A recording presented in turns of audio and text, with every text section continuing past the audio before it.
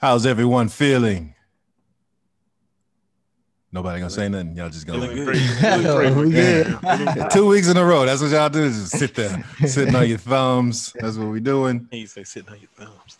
Y'all ready to flex? Yes, sir. All right. Welcome back to F4 Let's Go. As stated last week, this is our Black History Month extravaganza. Kicking us off, our first guest, a close personal friend of mine who just happens to be a public defender. His name is Brandon Ball, and on top of being a kick-ass lawyer, he is also very involved in our local community. Go ahead and say hello and introduce yourself, Brandon. What's up? My name is Brandon, 38. I've known Chris since, as we call him, Superman. Yes. Since our Sam Houston days. You know? Before I was Hove, I was Superman. So, happy to be here, man. Happy to be here. So appreciate you, bro. All right, before we deep dive, let's address the poll from last week. The poll of the week was, are turtlenecks sexy on men? Before I give the results, Brandon, what you think? Can you pull the turtleneck off, bro? I ain't worn a turtleneck like 15 years, but I think I can pull it off, though. I think you can pull it off, too. You got the bill for it. How long it's been? How long it's been? At least 15 years. Oh, all right. Yeah. Well, 73% said yes. Turtlenecks are sexy on men. Yes, sir. Man, whatever. They ain't the only people they're not sexy on is Ramon? skinny niggas. Little guys. Yeah. All right. Let's get into what y'all all tuned in for, and that's to hear Brandon. So let's go. I apologize in advance if sometimes I slip up and call Brandon Wody. I've been calling him that for 20 plus years, and it is an extremely hard habit to break. Wode, you probably don't remember this, but the first time that I knew you were going to be a lawyer was when we were watching a movie.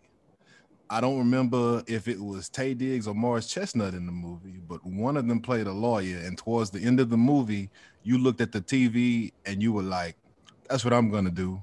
I'm going to be a lawyer. And I was like, shit, do that shit then. And well, my friend, you did that shit. So I'll kick us off with the first question. What do you know now that you wish you would have known back then about the law profession? I wish I knew how quick the employment application process starts in law school. Okay. It really kicks off after the first semester of law school. That thing. Yeah, and I'll say secondarily, I wish I had a better idea of what I wanted to do. My goal was just to be a lawyer because of the show Matlock.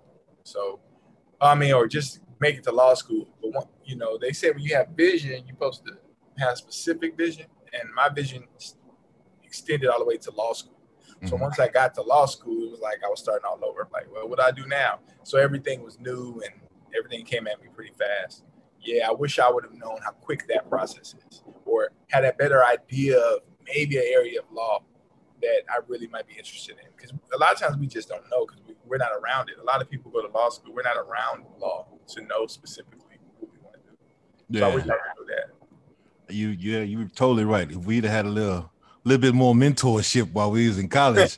Yeah, I would have put money in Netflix in 01 when you was the first ones getting them discs. You remember that? You remember that? Like in the mail the next day. I'm like, that don't make sense. Yep. No sense. Shit, tell them about that DVD collection back then, boy. You and Lee figured out how not to return them, but that's a whole nother story.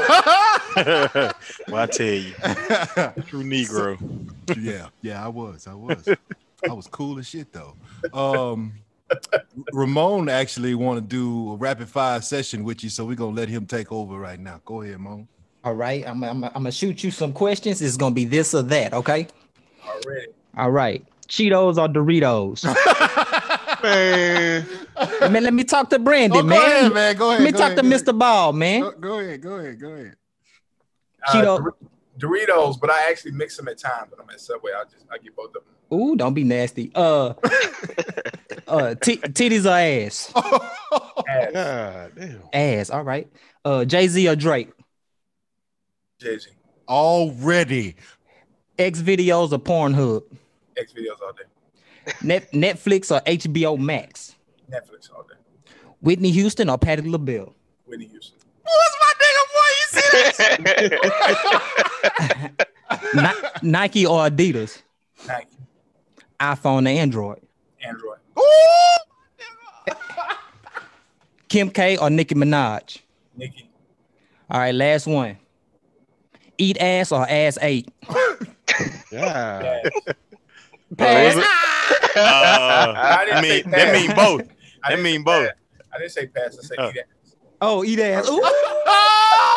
Boy, Yup, you that's went to your- get off the Hey, spot. That's Chris Partner. That's Chris Partner. Stop doing that Sam Houston, man. Yeah, you know. Chris, Yeah. Chris, Yeah. Chris was doing some stuff back in the day. They got some stories, but we, Oh! Hey, yeah. Whoa. hey, Yeah. he was quiet, but he was moving. Yeah. Moving silence like lasagna.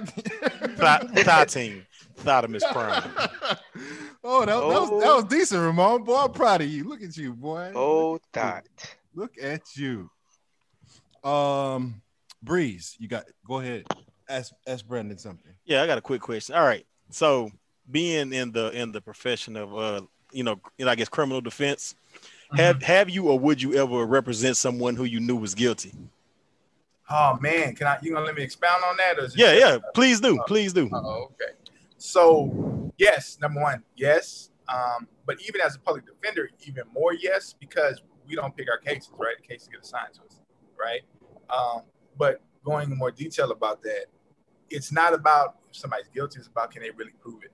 Now that sounds like some slick talk a lot of times people say, but it's not, right? And that's what I wish people understood about the law, right? Because sometimes people shoot themselves in the foot. In my experience, a lot of people did something, right? But they might not have done what they've been charged with, right? Instead of aggravated robbery, it might be robbery. Instead of robbery, it might actually be a theft. You know what I'm saying? Mhm. So, or instead of a theft, it might have been the thing was actually borrowed and they just returned it back kind of late, but they didn't intend to steal it at the time. There's ways to work around it. But to your specific question, I know somebody did it. 100% know I did it. I need to represent them.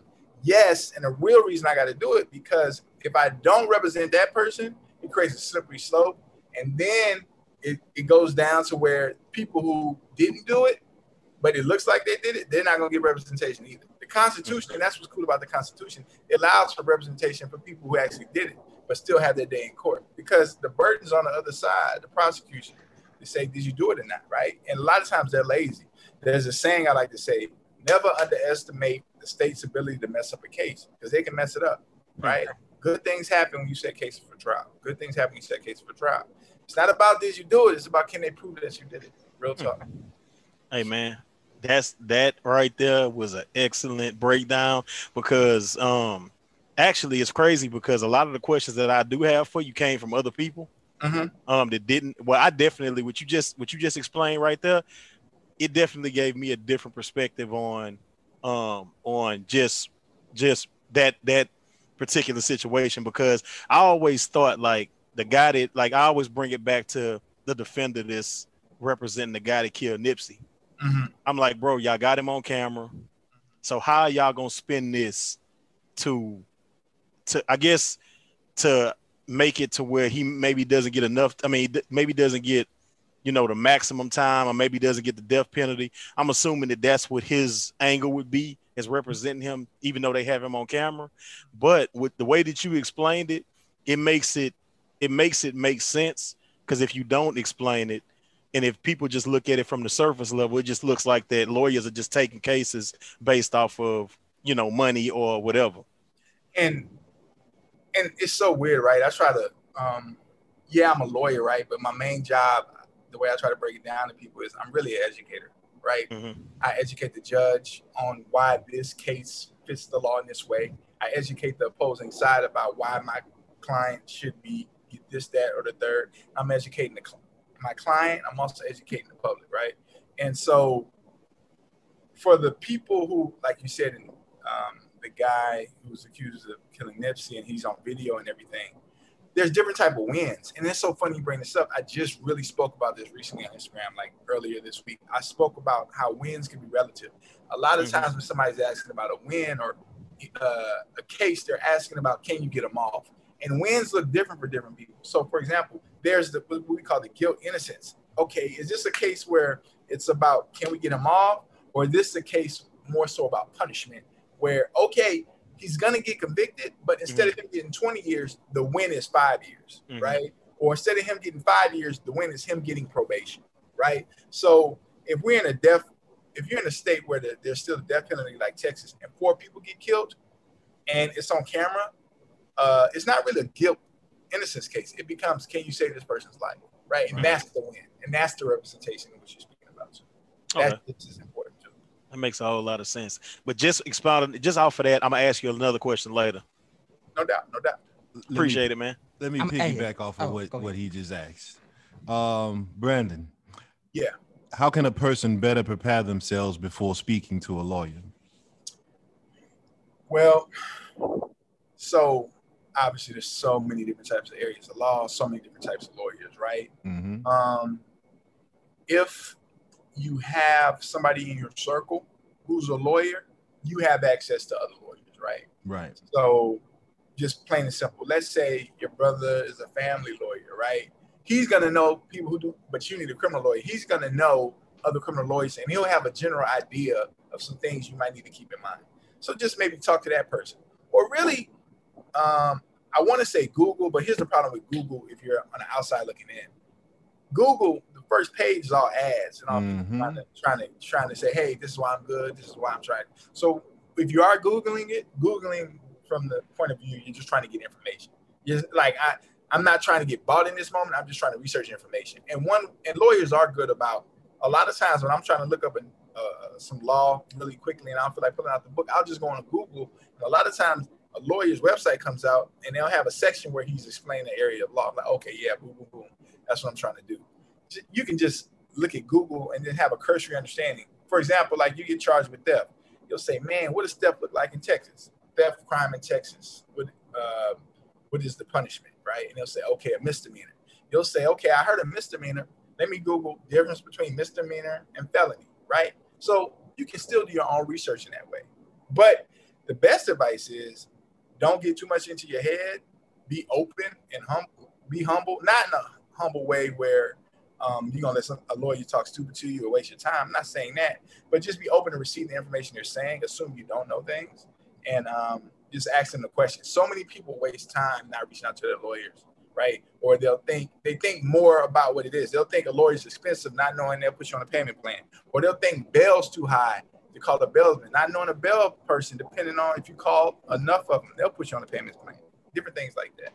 Just, be willing to ask questions and be humble about the information you receive. Assume you don't know everything. Yeah. I appreciate that. Yeah. Go ahead, Mo. All right. How hard is it to separate like personal feelings or emotions when taking on a case, like after you read a case? It varies case to case, but the more you do it, the better you get at it. And the more you're able to compartmentalize. Some people are able to do it a lot quicker. It also depends the area of law you do, right? Because before I was in the public defender's office, like when I first came out of law school, I did a lot of different areas of law because I wanted to see what I didn't like, right? So I really, really tried my hand in family law a lot. But family law is stressful for a different reason because one thing that's different between, even though laws respect the profession, I think the number one respected profession is the doctor, right? Mm-hmm. There's a couple things that help that, right? But at the end of the day, there's a separation that occurs between a client and a doctor, like hospital. You're not going to call your doctor at 10 o'clock at night. But when it comes to lawyers, people don't have that line, right? So they don't really understand that every time you're talking to a lawyer, like in a civil situation where it be a family law, or you have a question, every time you talk to your lawyer, it's work, right? But It's like, man, in today's world of internet, easy access, I can text my lawyer, I can text him back. It doesn't feel like work. It feels like I'm just talking to another person. But you don't know what the lawyer has to do on the back end to respond to you. He can choose not to respond to you, but he wants to be receptive, right? But you might ask him a question, it might take him a while to find the exact information. Or you might ask him a question that's the 100th time you've asked the question just because you're being annoying, right? Because you want some type of surety, right? That's all stress. And depending on the area of law, sometimes that's higher. There's a higher level of that. So it's also that too. It ain't just necessarily the type of case. But the more you do it in this particular area of law, I think you can manage it. Now, some cases are harder, right? I'm dealing with a case right now this week where guys looking at some serious time, right? And it's like trying to convince him, like, look, bruh, this is a tough case. You potentially could go to jail for 25 years. But if they offer you something under 10 years, that's not the worst thing, right? Mm-hmm. But I got to balance that, right? Because I'm never going to be a person who's a freaking plea attorney, right? That's not who I am. So every time somebody goes to prison, it sucks because I'm trying to win. But the reality is it's unrealistic to think that some people ain't gonna go to prison because sometimes it's just really difficult. And going back to the previous question, I got to decide, okay, what is the win in this situation? The win is him not getting 25 years. It might only be him getting 7. Right. Figuring out that balance. That's tough too. Okay, appreciate it. Cozell, what you got? All right. Mr. Brandon, how do you deal with a client that has a distrust for public defenders? Like, what are some of the things that you do to gain their trust, or at least to make the communication, feasible, at least? Man, I appreciate that question. It's such a real question. So I'm gonna answer your question, but I'm gonna say this first, right? Okay. There's this misunderstanding. There's this perception about public defenders that's warranted, right? But a lot of it has to do with television. But a lot of it also do with experiences people's friends have had. So I'll break down what it is in Texas. Okay. So Houston is the 4th largest city in America. By 2030, it's going to be the 3rd largest city in America. Houston just got a public defender's office in 2011, right? I was in my first, they didn't get a public defender's office until I was in my 3rd year of law school.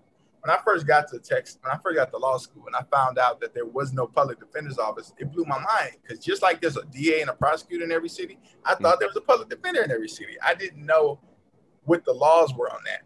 The way Texas is set up, Texas has 254 counties, right? Each one of those counties can't afford a public defender's office because it's a county thing. We're not a state like Colorado where it's a statewide public defender system. Every state's not like that. It's county by county. And the way people get court-appointed attorneys a lot of times is it's private attorneys who get paid work who decide to take cases from the court. So that was the system in Harris County up until 2011. And it still is the system in Harris County. Our public defender's office, even though we're growing, and we really started to grow ever since Judge Lena Hidalgo got elected, she's really expanded the office, we still only take 20% of the court-appointed cases. Most of it is private attorneys, right? So there's a perception that court-appointed attorneys and public defenders, if it's not a paid attorney, they're not going to care. But there's paid attorneys who suck too. There's just as many paid attorneys suck as there are public defenders who suck, right? Now, public defenders get a bad rap because generally across the nation, they have a high caseload and low resources. So that's what happens. But there's paid attorneys who take your $5,000 and plea you out the first day without even trying to get the evidence, without even trying to do no legal research. It's just as bad. Now, to your point, to your question, I go into the initial meeting and introduction with the client knowing what they think of public defenders. So on my end, I just try to create a rapport where I'm being honest with them. I try to be very communicative with them. I tell them I'm really, really good by email because sometimes I'm in court all day and email comes to my phone. So on my end, I really try to communicate. Communication is half of it. And not just with them, with their family members. Because your client might not be the best with communication, right? People tend to get in trouble. There's a lot of things certain around that. It could be education, understanding of things. So it's family members who try to reach out. We've all heard stories of family members or people trying to contact lawyers and never hearing back. I never want to be that guy, right? People, but basically because the way life is, they still get frustrated with you.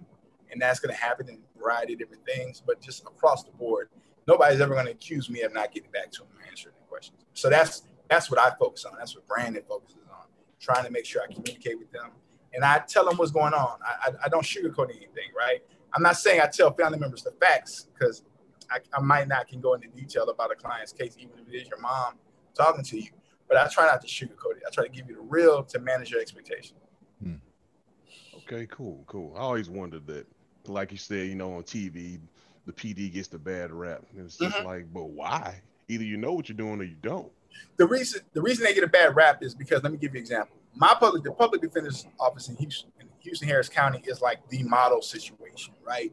And one thing about them being created so late is they had the luxury of, by the time they came on, they got to look at the way a lot of them are set up and compare themselves to say, okay, we don't want to be like that, right? So there's this organization in Texas called the Texas Indigent Defense Commission. And the word indigent, that's the word for people who can't afford an attorney. In law, if you can't afford an attorney in the criminal justice system, you're deemed indigent, so you get an attorney appointed to you. It goes back to the Supreme Court case in the 60s, Gideon v. Wainwright, where the Supreme Court basically said, if you can't afford an attorney, the Constitution allows you to be represented by counsel. We'll appoint one to you. And ever since then, that's when people start getting public defenders. So if you're deemed to be indigent, right, you get an attorney. The public defenders in Houston, we have maximum caseloads of like 50 and 60. That's in a felony trial division. That's very low compared to the next state over, Louisiana, where they might have 400 cases, right? One attorney might have 400 cases, 300 of them are felony.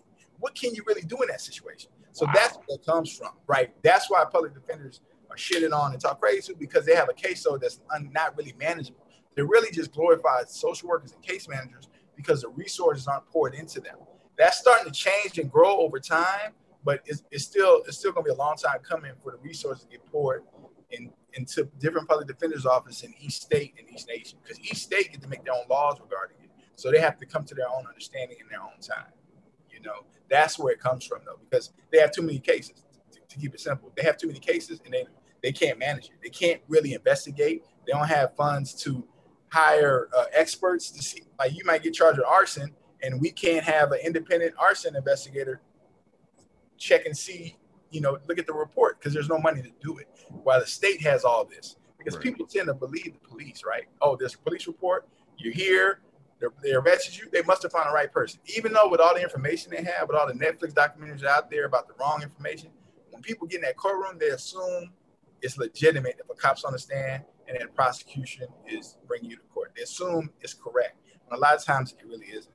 But there's nobody to counter that because the resources aren't there. So that's where all that comes from. Gotcha. Appreciate that. Josh, what you got? I want to know how did you figure out what type of law you wanted to practice? So I graduated in 2011. Like I said, I started my own practice out the gate. Started doing a lot of different things to see what I didn't like. So my background is in criminal justice. At Sam Houston, those who don't know, it's known as a criminal justice school. So I majored in criminal justice. I worked at the prison while I was in school. Once I graduated, I wanted to be one of those guys, because I didn't know, a lot of us who end up going to college, you don't know that once people graduate, a lot of people, like only a small percentage of people work within their degree that they got. Yep. Right? It just doesn't happen. That's not something people teach you. So I remember wanting to work within my field, right? So when I moved to Vegas and I was a parole and probation officer. So by the time I got to law school, my whole life up to that point had been within the criminal justice system. So I actually didn't want to do criminal law, because I'm like, I know that. Let me try to do something else. But there was this organization called Gideon's Promise that it used to be called Southern Public Defender Training Center. But in 2013, they changed their name to Gideon's Promise. And basically, their whole mission is to help train, mentor public defenders in the South. But since then, it's expanded all over the nation, and just give them the resources they need to stay in the fight and avoid getting burned out, because you are going to get burned out because it's hard work, right? And you don't have the support. You're out there by yourself a lot of times. So I heard about that organization, and I got fortunate enough to go to the 2013 class. It was a 2-week class, and then I would go back every 6 months for a weekend, and I graduated from that in 2015, I think. And just standing within that community, it pulled me into criminal defense, and then I've been basically doing criminal defense ever since. Because it was like, hey, the number one thing I was scared when I first came out, I was scared to do criminal defense because I didn't want a legal mistake of me not knowing something as a new lawyer to cause somebody to go to jail. It's one thing if like, oh, okay, I messed up on a traffic ticket. Now the person pays $75 versus $25. But it's one thing if because I messed up something, now he's getting 15 years in jail instead of 5. You know, I'm like, that was different. But Gideon's Promise created a network for me to fall back on and ask questions. So when I did start doing criminal defense, I knew I had some mentors around me and I can ask a lot of questions. So that's kind of what got me in criminal defense. And then from there, the public defender's office. Dope. Breeze. I got one. Go ahead, Ron. Okay, I want you to either co-sign or debunk this because I've heard this plenty of times. The more you pay a lawyer, the better your sentencing will be. It's false.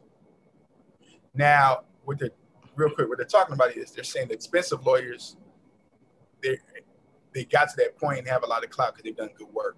That is the case that is the case sometimes. But again, I would say research the person's name, right? Understand their name. It just so happened that the names you hear around town, the fancy lawyers, they actually have also done good work, right? But there are some lawyers you ain't never heard of who've done good work. And there's some lawyers you ain't never heard of who charge a lot of money who don't do good work. So to your specific question, the more you pay a lawyer, the better your sentence will be. That's just not the case. There's a lot of people sitting in prison, you know, who pay the lawyer a lot of money. Yeah, and I asked this one right quick, kind of going off my first question. Whenever I heard you saying about getting the win, you know, as opposed to, you know, just a lot of times you just really trying to make sure that the person doesn't get, I guess, more time or whatever. Does it affect you in any way getting the win for like someone who may be clearly guilty if his family feels that you know, justice wasn't served properly? Not yet. Okay. Hasn't affected me yet. I guess what you're talking about, the example of where you feel like the evidence is really clear that somebody murdered somebody, right? There's something wrong with him. He's a murderer and he murders people. And then because he goes to trial and because somehow there's a technicality and I'm able to get him off, he gets out and he murders, and you wonder or fear if he's gonna murder somebody else, right? Yeah. I haven't run into that yet to really speak authentically about how I felt about it. But the closest thing I have had to that is there's times where a lot of people within the criminal justice system are dealing with substance abuse issues. And the family members understand that as long as somebody's locked up or in somebody's treatment program that's inpatient, that is mandatory, that it's keeping them away from drugs, and eventually they're going to get better, right? Yeah. So there are times where me and the family conflict because my duty is to the client. And if the client wants to get out of jail, I have to try to do what I can to get them out of jail. The family knows the person, right? The family knows once they get out of jail, they're going to get back into drugs. And so that pull happens and there's that frustration. But as the attorney, my duty is not to the family member. My duty is always to the client. Okay. That makes sense. And the reason why I asked that question was because it's kind of I've worked in the criminal justice field as well, and you would always hear people say things like, "Oh man, the lawyer doesn't care because this, that, and the third." But I mean, just based off the way that you talk, you actually care about the results of your client being whether he, you know, that he doesn't get more time than I guess he should, just given the details of the crime that he committed. What do you do in the criminal justice field? I did. I've done probation. I've done juvenile boot camp, and I've done corrections, juvenile supervision. Yeah, I did all that too. When I was in Vegas, I worked parole and probation, but I worked part-time with the juvenile detention. Juvenile detention was, what I did like about juvenile detention was I didn't know this. The laws are set up differently where they can't be a lot of them in a pod. So it'd be 12 or 24 to a pod. And so it's totally different than a prison. You know, like, man, you got 12 kids, they each have their own room. Yeah. And trust me, I know, because when I did corrections, man, you would have 48 guys in medium security. You would have 60 in GP. And, you know, it's like you say, it's a different setup. And what people don't realize is, and I always think about this in any job situation, but it's exemplified, I think, the most at the prison. The prison they taught me at a young age. I started working in TDC when I was 19. It ain't the inmates. it's your coworkers that make the job hard. Yep. No, That's a fact. that it's most played out, in my opinion, in the prison environment.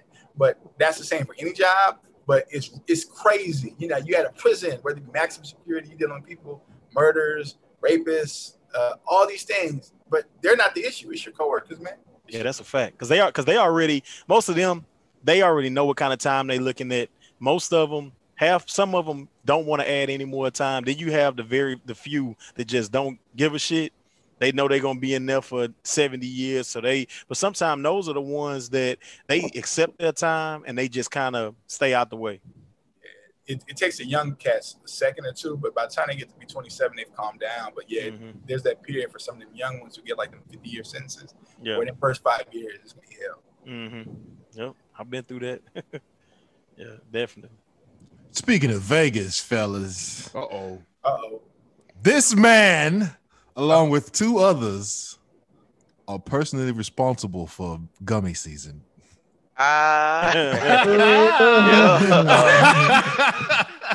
Well, looky here. Whoa, what? This is completely unrelated. Before I ask the real question, but what's the name of that place you took us in Vegas with the chili feast, the chili Philly cheesesteaks? Chili cheese, Philly cheesesteak, the number 34 Pops steak. Yeah, that's Pops it. Steak. Yes. It's amazing. So, that shit, everything. Listen, that shit is amazing. It's amazing. A chili cheesesteak. If I ever really think about it, I'm gonna buy that place. And you need to buy it, and I'm gonna chip in, and we're gonna build that shit here. And the only thing I'm gonna change on there, I'm gonna just call it I'm gonna just do like Ray Kroc did with McDonald's. I'm gonna just say world famous Pops. People are like, oh, it must be good because it says world famous. Yes. Well, y'all gonna have to get the chef that made the chili cheesesteak. That shit is amazing. And it's 24/7. It's a walk up like Rallies, except a little bigger. The corner it's on though, it always makes me nervous when I walk up the corner because if somebody's after you, that's not and they find you there, you got because there's nowhere you can run. Yeah, when I was looking around, but my brain didn't go there, but I was looking around. It's not a dangerous corner at all. It's not a dangerous corner. It's just the way it's set up is you can't. It's wide open. It's wide open. But it's so good. Number 34. Yeah, that's probably. Y'all know I'm not a foodie, but that's probably one of the best things I've ever eaten in my life. It's so good. It's so good. That's saying something. That is saying something. You eat ass. Now, on that note, I got a question, and I'm gonna see if you can figure out who it's from. Can you say nigga in court? Can I say it? It depends on the context. But to answer your question, probably no. You don't think you know who that was from? Let me ask you the second question. And I bet you know who it's from. It was from Leg, but yeah, you already know. Have y'all had Leg on the podcast? Not yet. Oh, not Lord. yet. They ain't ready for our number one. When Leg comes on the podcast, let me and him come on together. We talk about Thailand. Yeah, okay. As much as we can. We'll talk about as much as we can. All right, I'm gonna do that. Cause I know you can't say some shit. I should have went with y'all. hey, it was all good. Anyway, if Bruce Wayne was arrested and you were appointed as his public defender, how would you start to build the defense against the charges of being a mass vigilante?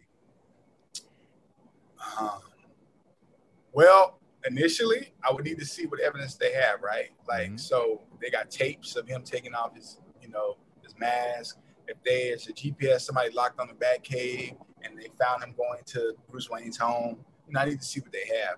But let's assume they have all of that. Let's assume they got GPS going to his house. Let's assume they got a picture of him on the mask. What I would really do then, this is me thinking outside my head. I would look at the cases in which the people he alleged to have hurt, beat up, harmed, and revenge of other people. And I would, in my case, when it's my time to bring my people, I would talk to the people who were harmed by those people. And I would ask them, like, what happened? What did that bad person do? And I would just have a bunch of those people come in. And then hopefully I'll be going for a thing what we call jury nullification, where based off the law, they should find them guilty, but they still find it favorable because of the emotions or sentimentality of it all. Okay. I would shift. Leg, I hope that answers your question. He actually have another question. Is Tom Brady a demigod?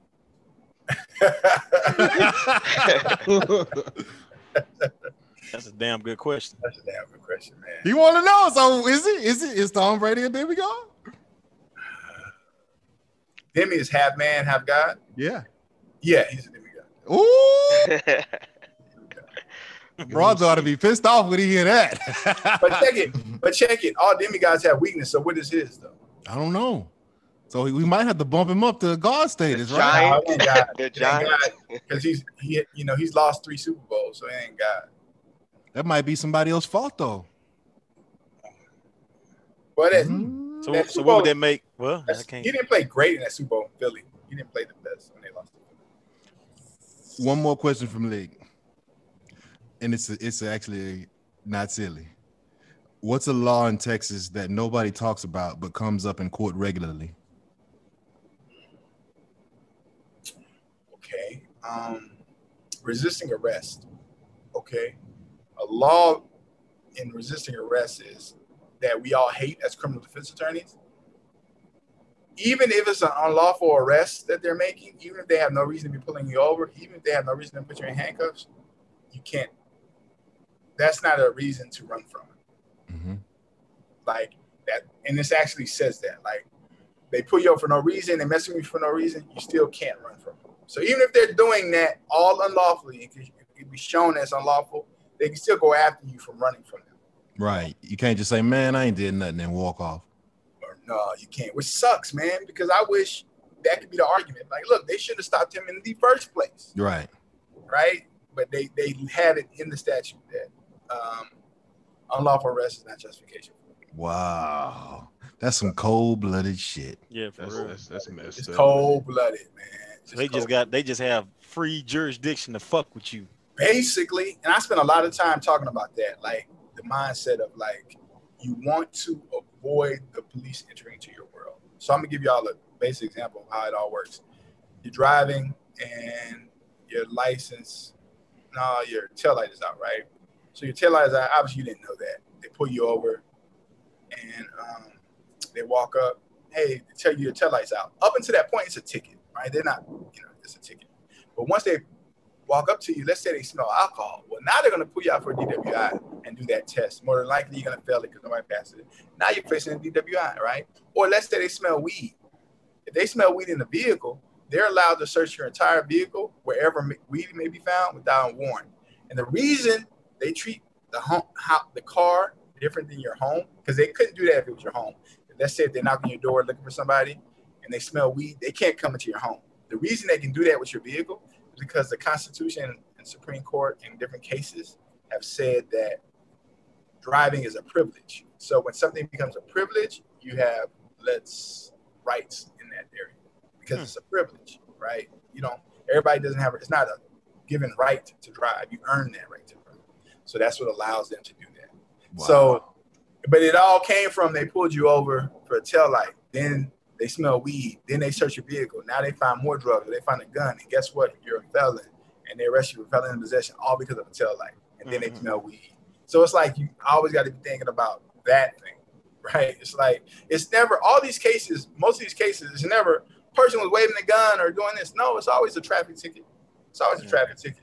And the way Houston PD is set up reminds you, 4th largest city in America, soon to be 3rd largest. And all the police agencies we got in Texas, and just specifically within Houston, HPD is the biggest. Only 10% of their vehicles, this is important, only 10% of their vehicles have dash cameras. Dash cam technology is older than body cam. Body cam is only 10, 15 years old. Dash cams have been around since the late 80s, early 90s. Only 10%, most of the DWI units have dash cameras. So what does that mean? If they pull you over, let's say they pulled you over because you were swerving or you failed the signal. When I see the video, there's no way to verify it because the only video I'm looking at is body cam because their cars don't even have dash cameras. That's They crazy. don't say anything, Wow. right? That's the gym right there. But it sucks because it's at our disadvantage. So one of my baby projects that I'm gonna try to fight as long as I'm a lawyer is getting to the point where HPD all has dash cameras as well as body cam. Because in 2021, if anything we've learned, we need the video because cops are lying. They Especially lie. what's been going on. Yeah, and people assume cops be lying. They think about the George Floyd situation. Yeah, that's the extreme situation. But the cops lie at the small level, right? Which still send people to jail and still send people to prison.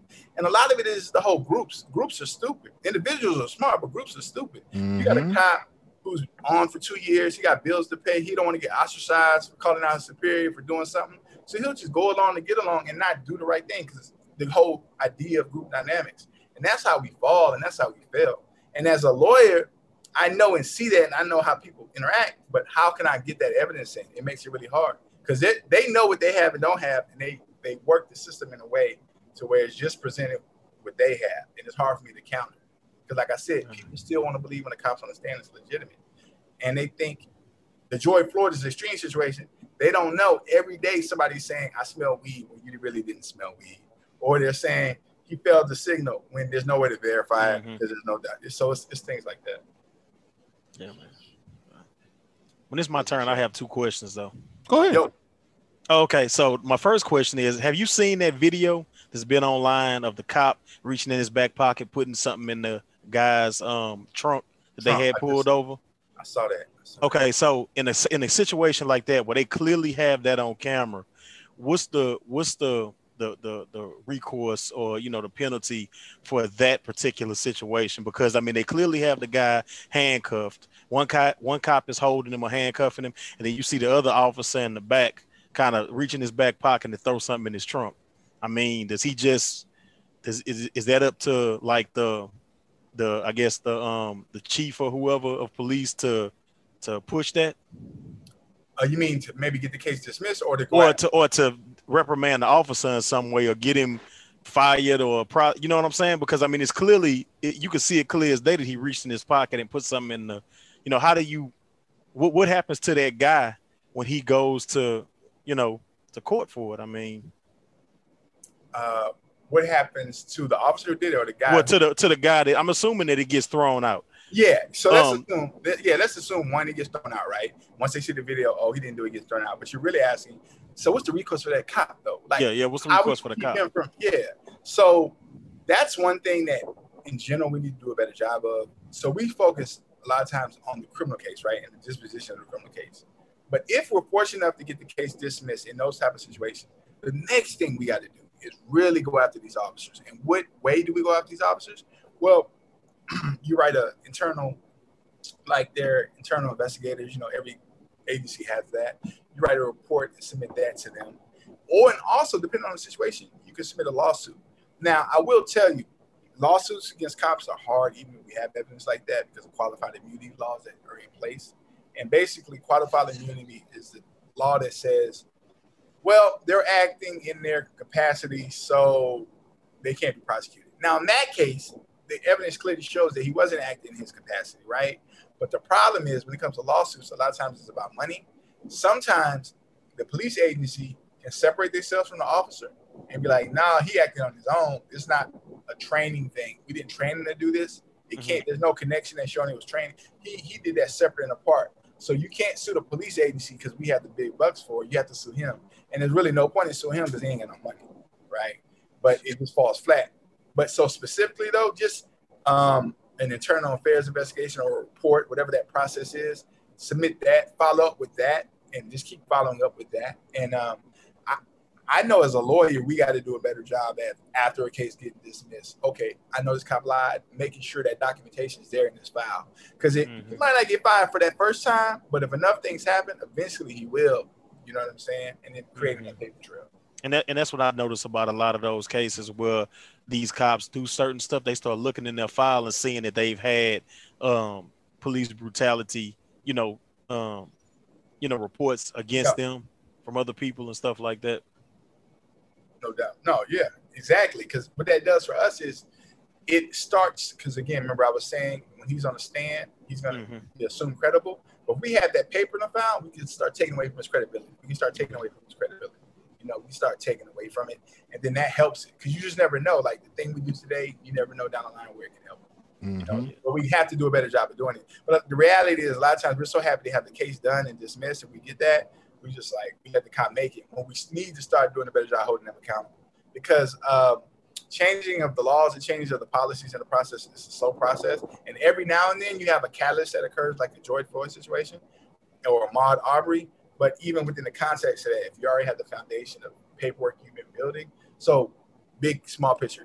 People talk about Brown versus Board of Education, right? What people don't really understand is overturning Plessy versus Ferguson that said separate but equal is okay. Mm-hmm. It was a long process by the NAACP. It was a lot of small cases. So by the time they got to Topeka in Kansas, Brown v. Board of Education, it was really a bunch of cases together, and they had done the studies, they had done the research. When they presented that information to the Supreme Court, they're like, look, and they had more evidence to work with. It wasn't just based off one case. And that's all it is in a lot of things.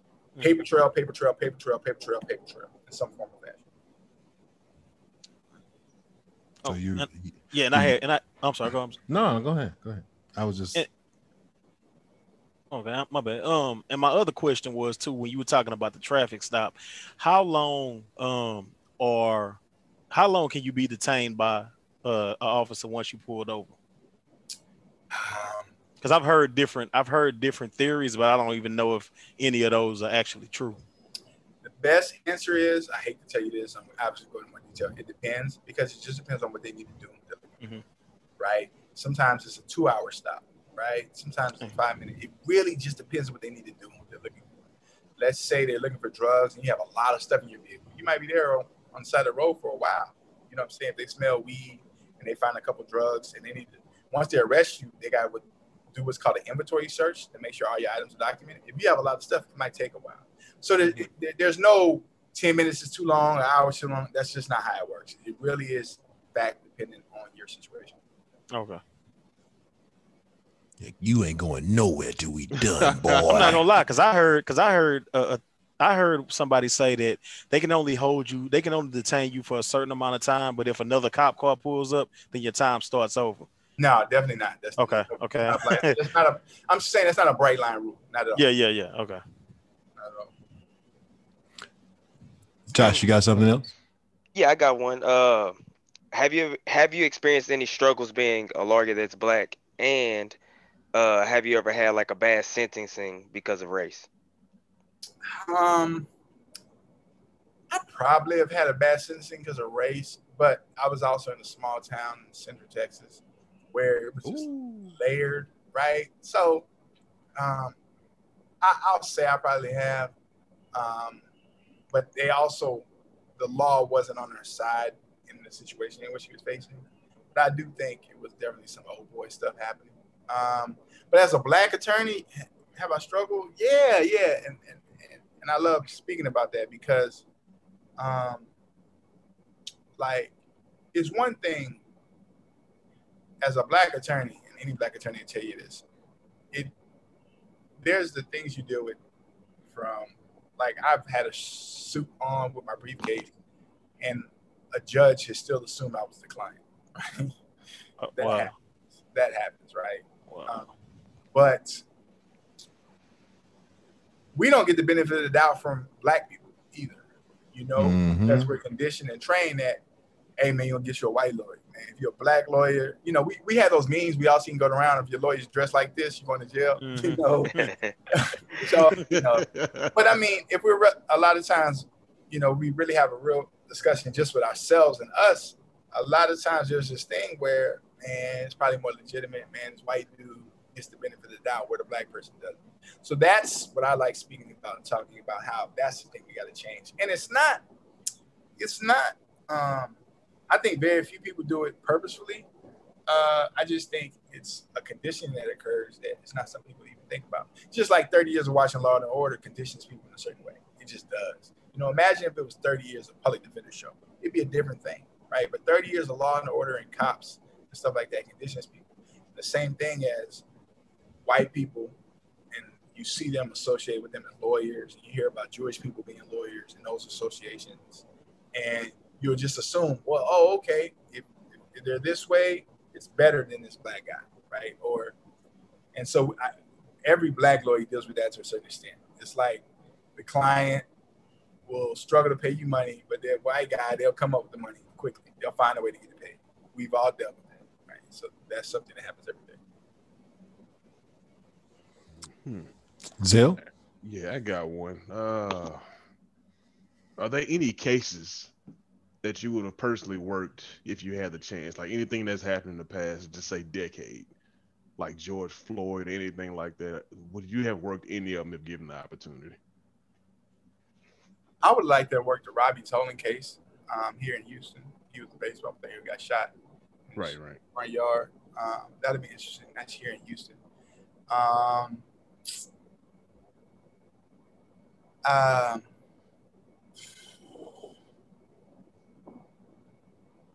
yeah, it'd be interesting to. I would like to the Robbie Tolan case. I would like to have been a civil attorney trying to bring a lawsuit against that. It's hard in the Fifth Circuit where we are in Texas. So the way courts are broken down is federal courts and state courts. In the federal courts, they're courts of appeals. There's the trial level at the federal level, and then there's the appeal court and the Supreme Court. At the appeal level at the federal, it's called a circuit, right? We're in the Fifth Circuit. The Fifth Circuit consists of Texas, Mississippi, and Louisiana. It's the most conservative circuit. So it's really hard to all the cases. It's really, really hard to get discrimination cases or police misconduct cases heard in this circuit. Where if I was in California or Colorado, you have different outcomes. So I would like to have been involved in that Robbie Tolan case where the cops shot him, the Red Air cops, and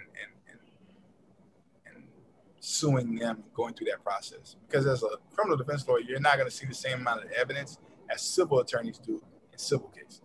Because there's so much paperwork that goes back and forth. You really get into the weeds in a different manner, and you're obligated to turn things over to each other that isn't obligated at the criminal level. Like at the criminal level, the state prosecution is supposed to give me everything for the most part, but I don't have to give them anything because it's their burden. They don't want to prosecute. But at the civil level, there's this thing called almost a version of reciprocal discovery where, hey, let me know what you have, and we go from there.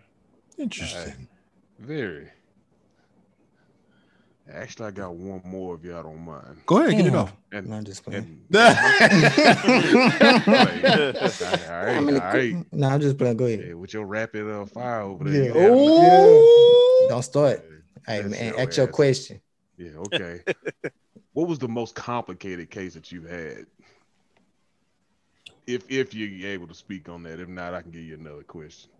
I assisted in a David Temple case. So David Temple was a Katy football coach back in '99. Was accused of killing his wife. He didn't go to trial on that case until 2005, or get charged until 2004, 2005. He went to trial in 2007 and lost. And I assisted with the retrial because it was found that a lot of information about the case wasn't handed over to the criminal defense attorneys at the time. So there was a retrial hearing called what we call a writ hearing, where they got to argue that if the new evidence had been presented, he might have had a different outcome in trial. He might not have been found guilty. So I assisted with that, and I think that was 2015. And he was let out, right? But unfortunately, a couple of years later, they had to retrial after he was let out. And they retried it, and he got convicted again, unfortunately. Now it's up for appeal. But that case was very complicated because there was a lot of moving pieces. It was an old case, and there was just a lot of documents. And I assisted with attorney Stan Schneider and Casey Gotro and Romney Kaplan on that case. It was just a lot of moving parts, man. And it was a lot happening. And me personally, and I'm not saying that because I worked on the case, I really, based off the evidence, I don't think they had enough to find him guilty, but they ended up finding him guilty twice. So I think about that, right? I just think, in my opinion, the jury, instead of looking at the facts that found him guilty, they couldn't find the facts that found somebody else guilty. And I think that's the wrong thing, right? Focus on, is there enough evidence for him? But they, in their mind, they felt like somebody had to have done it. Let's try to find out who that is. And we can't think of anybody else who had done it. So therefore, we're going to convict him, unfortunately. It was real. It was a lot of documents. It was a lot of stuff. A lot of moving pieces and no connections, huh? The jury thought there was some connections. They just didn't. They didn't believe. Yeah, the jury didn't believe in coincidences, or they believed the state's opinion about what he probably was doing. But I just don't think the facts were there. The hard facts were there. That's the criminal defense attorney in me, I guess. Moan. All right. Hurry up. Did your coochie rate go up from when you were in? Man, let me ask my question. Man. Coochie rate go Did up. your coochie rate go up from when you were in college? Now that you're a public Let me defender? answer this. Let me answer this. No, let the man answer. I don't think so. No. Listen, he my friend. He always getting ass. What's wrong with you? Yeah, but when you're a lawyer, you know it should No, increase. I don't think you understand. You know me, right? Think about that. There we go. Now, this is my guy. So that's the answer to your question. Yeah, you ain't wore a turtleneck in 15 years, so you getting something. Whoa there. So, yeah. So, that's about right. This boy, yeah. Brandon, you got another one? Yeah, man. What advice would you have for a lot of these little young boys out here that think that it's cool to be out in these streets heavy? That people will snitch on you. Yeah, hey, for real. I mean, hey, hold on, let him finish because I had this was a requested question. People So keep it real. People will snitch on you. Like, you know, you're a certain way when you're around your friends versus your home, right? And you know, you're hanging out, you're this one person, but the reality is that's not really not who you are, especially at 17, 16. You know, you're still finding yourself. And they're gonna stitch on you. The police gonna get you into the room. They're gonna say this person said something even though they didn't. You're gonna be mad about it. You're gonna believe it. You're gonna think it's a legitimate thing because this guy who has a shirt and tie on, who says he's a detective, said this thing, so it must be real, and it's not. And they're gonna snitch on you, right? And sometimes it might not even take the manipulation on the cops. It might just be like being nervous. Yeah. So they're gonna say, "Oh well, yeah, it was all of us." Blah blah blah, right? Also, what people need to know is, even if you ain't the one holding the trigger, if you're with them, you're gonna get the same time. This idea that if you weren't the person with the gun in your hand, you'll get like instead of a second degree, you get a third degree. That's not the case. You'll get the exact same time. Damn. Yeah, it's scary. Yeah, that's crazy.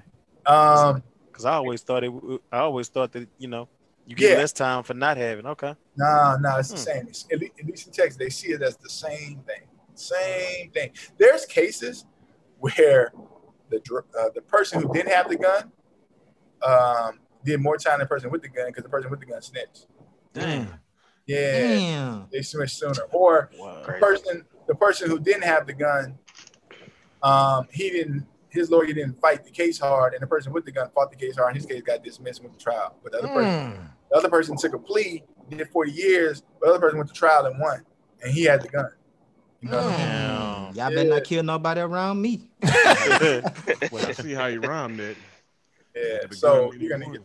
Yeah, so that's those two things I think people need to understand. For whatever reason, when it's ag robberies, so what you hear the term ag. What makes something aggravated robbery is if it's a serious a robbery, which means taking something by threat or force. So there's theft on the basic level. There's theft, robbery, ag robbery, right? Theft is you took something that was yours, right? I walk into Walmart, take the PlayStation, walk out. Theft, okay? It becomes a robbery when I walk up to Walmart, I'm talking to a Walmart worker. Give me that motherfucking PlayStation, bitch.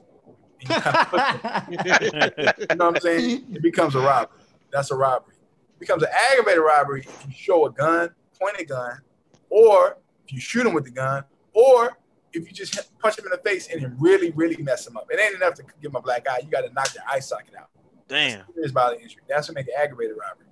Aggravated robbery is a first degree. You know what I'm saying? Wow. So somebody who's 16 years old going to the gas station pointing a gun at somebody, you steal $200. Now you might get 30 years because it's $5 to $99. For $200. That's crazy. And it's whatever. So I'm predisposed when I see an ag robbery case before I even know, I'm like, man, I bet it's a kid 17 to 25 or 15 to 25. A lot of people in juvie too is ag robbery. So really like 12 to 25 because They don't know. They're just their mind. They're just with their friends. They're doing something. They have no concept. They haven't really looked at Google to see how much time would I get for doing this. They haven't done that, right? They don't know they're gonna do it, right? They think they're gonna get away with it. But yeah, it's now your life has changed. Now your life has changed. Yeah. That's crazy because it's like, and you're right. You're absolutely right. It is a lot of times it's between, the 15 to 25 or whatever. Because that's a lot of the kids that I used to deal with, what they were in there for, and a lot of them do like the breaking and entering. So it's breaking and entering and aggravated robbery. Can a breaking and entering aggravated robbery be a separate charge put together? A lot of times they'll put it as one, but I mean, if they want to be specific, particular about it, they could, but a lot of times it'll just be one thing. Okay. But I imagine if you break into somebody's house, and while you're there, you beat them up. Mm-hmm. It's something that might try to get you with both, but a lot of times it'll just be burglary with another crime attached, which just makes it a first degree or some type of other enhanced. But let's say you break into one house and then rob somebody else on the street, then it'll be both of those. Okay. They'll charge with burglary and then aggravated robbery or robbery. Can I slide a question in? No doubt. Have you seen a lot of juveniles being tried as an adult, like an increase in that? I haven't done a lot of juvenile law since I've been practicing. I've done a little bit, but a lot of juveniles are tried as adults. So in Texas, you're an adult at 17, but sometimes they try to get 16-year-olds as adults or get them what's called certified once they turn a certain age and transfer them to adult court. Yeah. You'll see that with the more serious crimes, robberies, aggravated robberies, assaults, sexual assaults, and murder. You'll see that. And the win for in those cases is not getting them certified, right? It's a win. Like they got found guilty, but they weren't certified as an adult. That's the win. Because if not certified as an adult, that means at a certain point they're gonna have to get out of prison at a certain age. They won't transfer over to adult prison and get sentenced like an adult. Yeah. Okay. Yeah, that makes sense. Shook, you slid in. You got a question? What's up, fellas? No, I'm good. I'm just listening. I don't know what's been asked or anything, so I'm just listening in. All right. That's I'll cool. comment if need be. All right. Breeze, I know you got some more. Go ahead, get everything you got off. Oh no, I ain't got too much, but I do want to know about the whole juvenile situation. So, what's the minimum age limit to be certified? Is it still 14, or did they raise it or anything like that? I'm almost certain it's still 14. Okay, I was just wondering. And a lot of these questions that I had, they came from like some other people too, and I'm assuming that some of these are probably from a personal standpoint. No, I mean, no doubt. I love the idea of the people getting questions asked, right? Like, that's what I try to talk about on Instagram. I try to think of the in-between stuff, right? That, like, I talk to people about with the word of court, why it's important not to be late, why it's important not to miss court, what does a bond mean, what types of probations exist, why bailiffs can be assholes and can fuck up your life, how much power the state and the prosecution really has, like what your attorney is probably thinking, why you should communicate with your attorney. All these things are a lot of times stuff people aren't thinking about. And why should they be thinking about it, right? They're not attorneys. They're not trying to be involved. Like, I always try to tell other, because lawyers get frustrated. Like, man, the client did this, and this. I'm like, they're not a lawyer, bruh. Why you up here been doing this shit for how many years? They're not doing what you do. If I put you in a plumber's office tomorrow, they're gonna laugh at you. You know what I'm saying? Because you're not a plumber. It's the same thing, right? We have this thing where they get frustrated. Like, somebody's coming to you for, I hate when I see attorneys on Facebook try to just vent in their own way by posting something a client asked them that they thought was stupid. I'm like, bruh, like, you exist because people make mistakes and you're helping them out. Like, they don't know. You know what I'm saying? Why are you making fun of their ignorance? At whatever level, you're making fun of somebody's ignorance. You know what I'm saying? And it's literally the thing that feeds your pockets. Like, what are you doing, bro? You know what I'm saying? Like, what are you doing? Right? If I put you in the tax attorney's office tomorrow, you gonna know which way is up? Hell no, you ain't gonna know shit. Yeah. You know what I'm saying? So it's like the idea that people have questions. We've all sat in class and we had a question, but we didn't feel like raising our hand, right? It's the same thing in real life, and that carries over, right? So one thing I try to get across to people is ask your question, because it could save you in the future. Like, pay that traffic ticket, because you don't want to get that warrant. For traffic tickets, they can't send you to prison, they can't send you to jail for traffic tickets. They can arrest you, but they can't send you to jail for it. The highest fine for a traffic ticket is $500 in Texas. The reason you go to jail is because you don't pay the traffic ticket. That's what gets you to jail. It ain't the traffic ticket. It's that you didn't pay it and you missed court. That's what gets you to jail. Damn.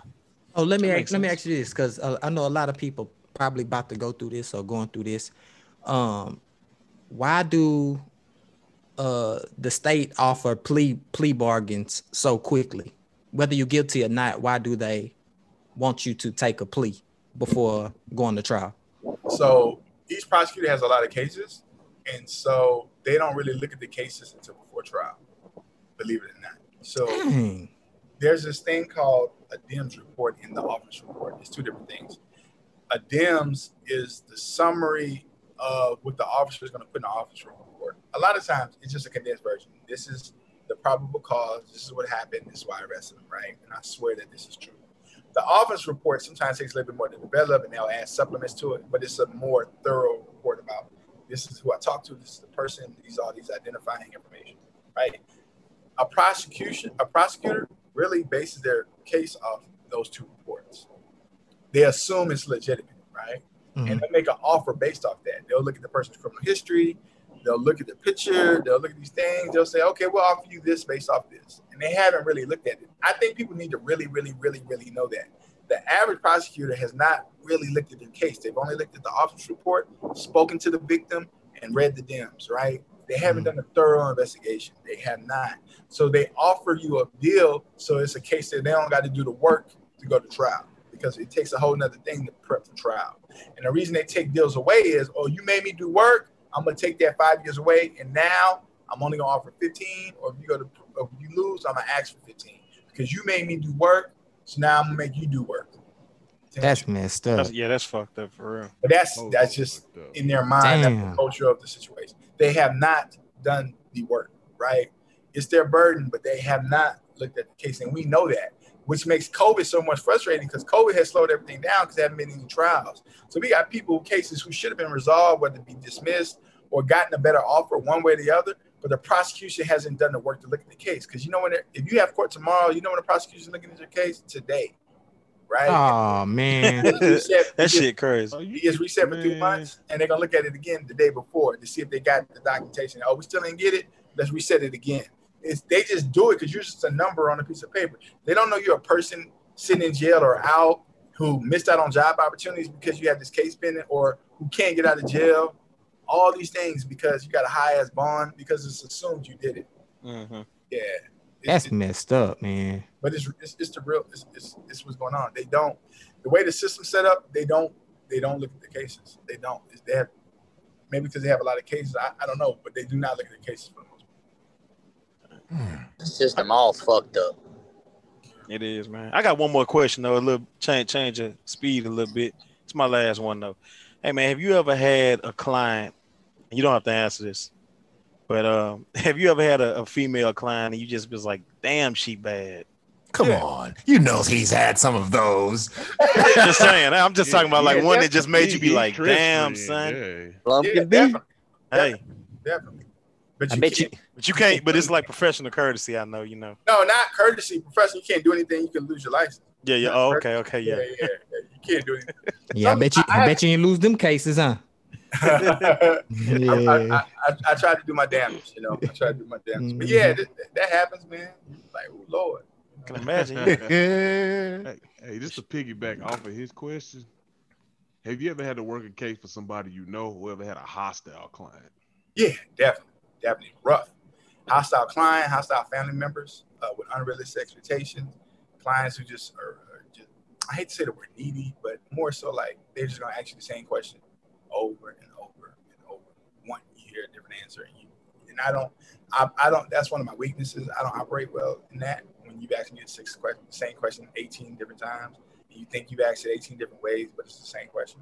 I start to break down at that point, and I'll just be like, you know what, we have to change our communication up a different way because I'm not getting anything across to you. But yeah, I've definitely also had hostile clients.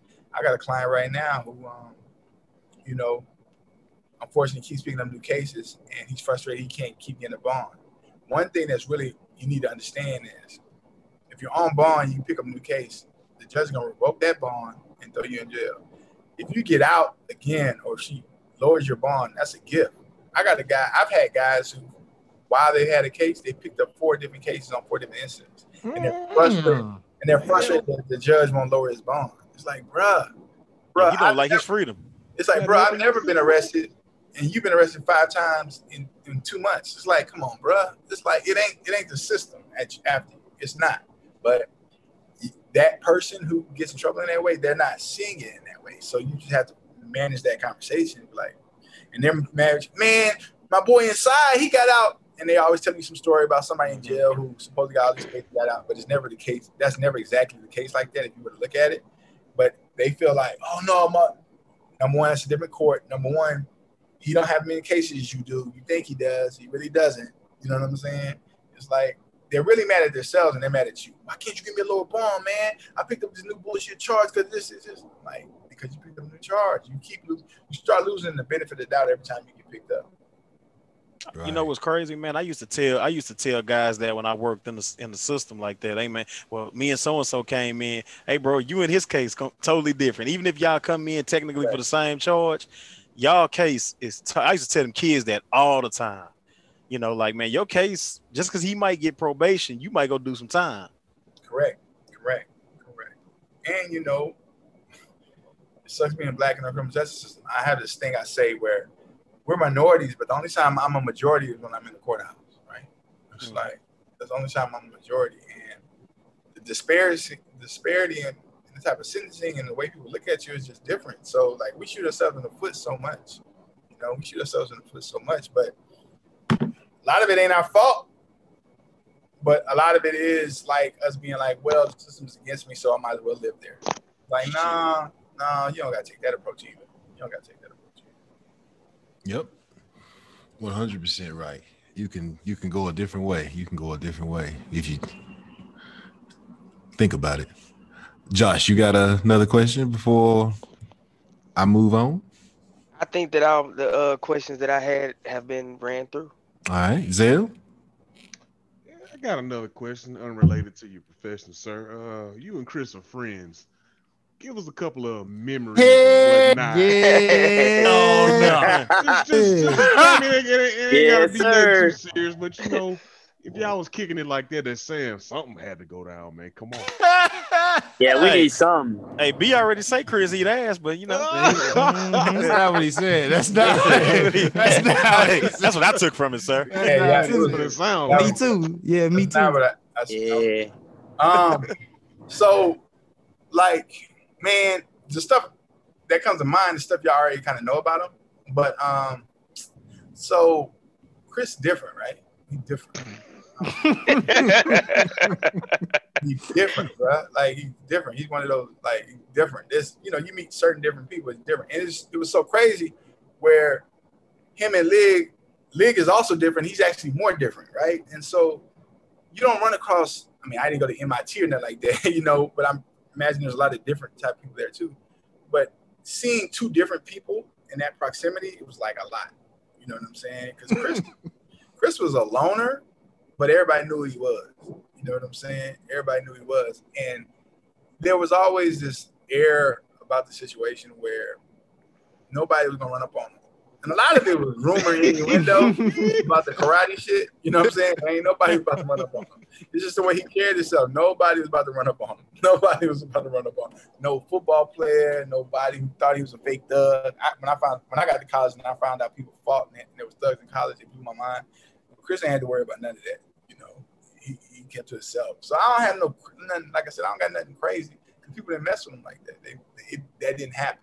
It just didn't happen. So you was walking around there like, yep, man, huh? Nah, man. I just Let me find out you was over there walking around there like Master Yip. I just moved different, man. Hey, what you know about Triple Digit McCray, though, man? Hey, Triple Digit McCray. Hey. His specific triple digit is 304. Listen. 304. Listen, Flip it upside down. These guys. Tell them about the first time I had a gummy in Vegas. What did you say to me? You know, my memory, because, you know, I was there. I was all over the place too. So you were. Yeah, so Word. you remember about that. I still think I had a slight stroke. If I think. Really? Damn. Damn. I didn't have a stroke, right? But Right. if you look at the picture from the wedding where we were all hugged up, Yeah. my face, I looked like I had palsy or something. Yeah, you was gone. Nick too. Shit.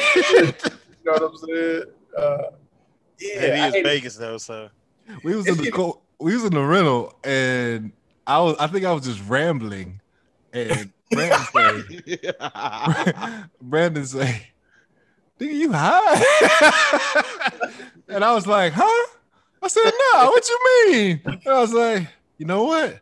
I think I am." I was like, "This is what this feels like." boy was over there seeing colors, huh? But y'all don't understand. This was like 4 p.m. We was gone. Oh, we started I understand. because you know, y'all saw that meeting started getting passed around this week that says edibles don't kick in until you start talking shit about them. I ain't see that. It was kind of like, yeah. See, he had, Chris went there to Vegas with a plan. I didn't even know about I was like, he had a mission. You know what I'm saying? I was like, oh, okay. And Lig was going to educate him about some stuff. But Vegas is even more so now. Like, however much it was then, because they had just got the laws had just passed when we first got there. Now, it's even more so. They got this place called, I don't know last time one of y'all been, but all of the taxis on it, it's called Planet something. It's this spot 24/7. It's huge. It's like a Costco. It's like a big Costco. It's bigger than the one we went to? Oh, it's way bigger, bro. It's way bigger. Damn. It's kind of going behind, and it's kind of in that area behind the Luxor. That area. It's called Planet something. You'll see it. It's huge. It's like a Costco. Like I said, they got a pizza restaurant inside of it. It's huge. It's 24/7. There's always at least 200 people in there. 24/7. I would just count. Damn. I'm like, it's a lot. It's called Planet something. Like Planet, whatever that, or Area 50. It's called something like that. But you'll see it on all. It's huge. It's really, really like the big one that we went to. That one was huge. So if it's bigger than that, then that the one you went to, the one you went to, it was no pizza spot in there, right? No, I wasn't. Yeah, Nope. yeah. This spot, right now MGM Grand got $47 rooms. Just FYI. We went to two. We went to the small one with the girl. She had her titties out. You remember? Yep. And then we went to the big one. Yeah, this one's big. I'm telling you. Damn. Like a Costco. Damn. Yeah, I was fucked up. We was Takes gone all day. If you go there like if you go there at 2 in the afternoon, it's gonna take you 40 minutes just to get inside. Damn. So we left Brandon. We left his Airbnb and we was going to mine. It was about 4 o'clock. I think it kicked in on that ride. Because by the time we got to my Airbnb, I was done. Like I think you and Nick fell asleep on the couch and Lig left us because he was frustrated because he wanted to go to the casino. And he also wanted that haircut. Remember? Oh yeah, he wanted to go to Rico Strong barber. Yeah.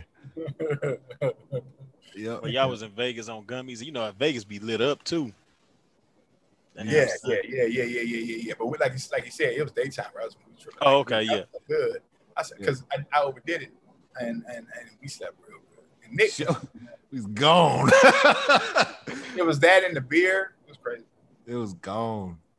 That was a crazy experience. But that just led to what you see now.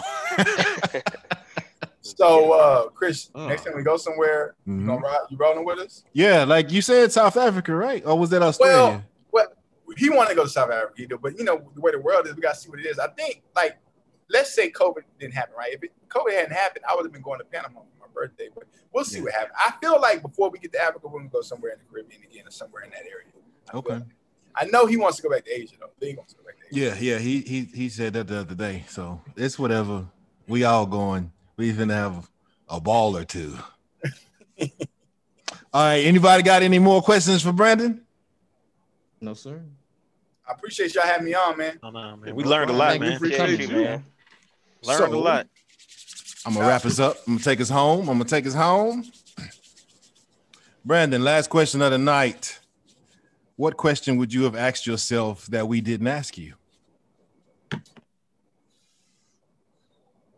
If you could do it all over again, would you still be a lawyer? There you go. Answer that. Yeah.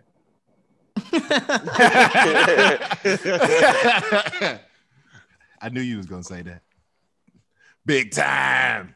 Shit. All right.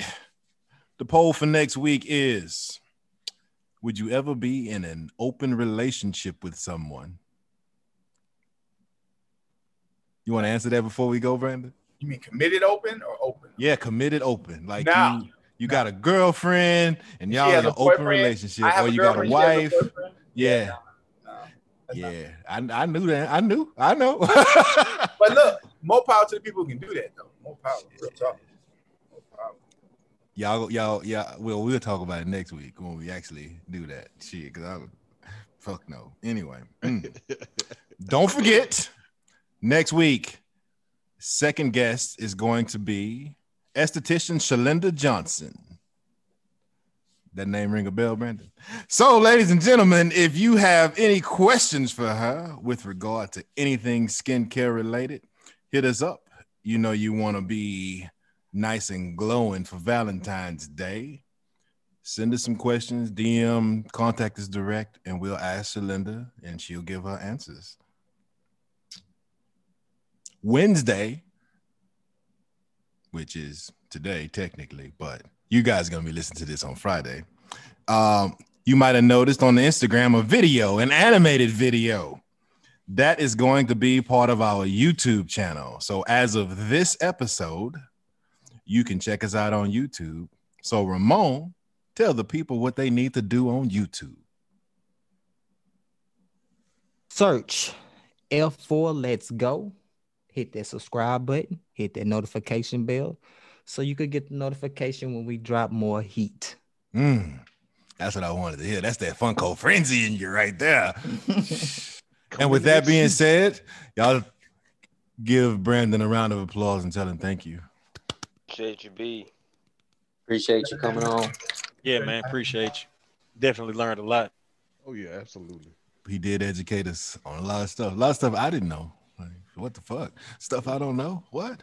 Anyway, Woody, next time you on, it's going to be to have fun, not to answer no lawyer questions. Next time I come on with leg crazy. Yeah, I'm going to bring you a leg on at the same time, and it's going to be awesome. You might not be able to fit that into an hour. Oh, yeah, that's going to be a double episode. The shit that's going to come out of Leg's mouth. Boy, can you imagine? Oh, Lord. It's going to be fun. And with that being said, F4 out.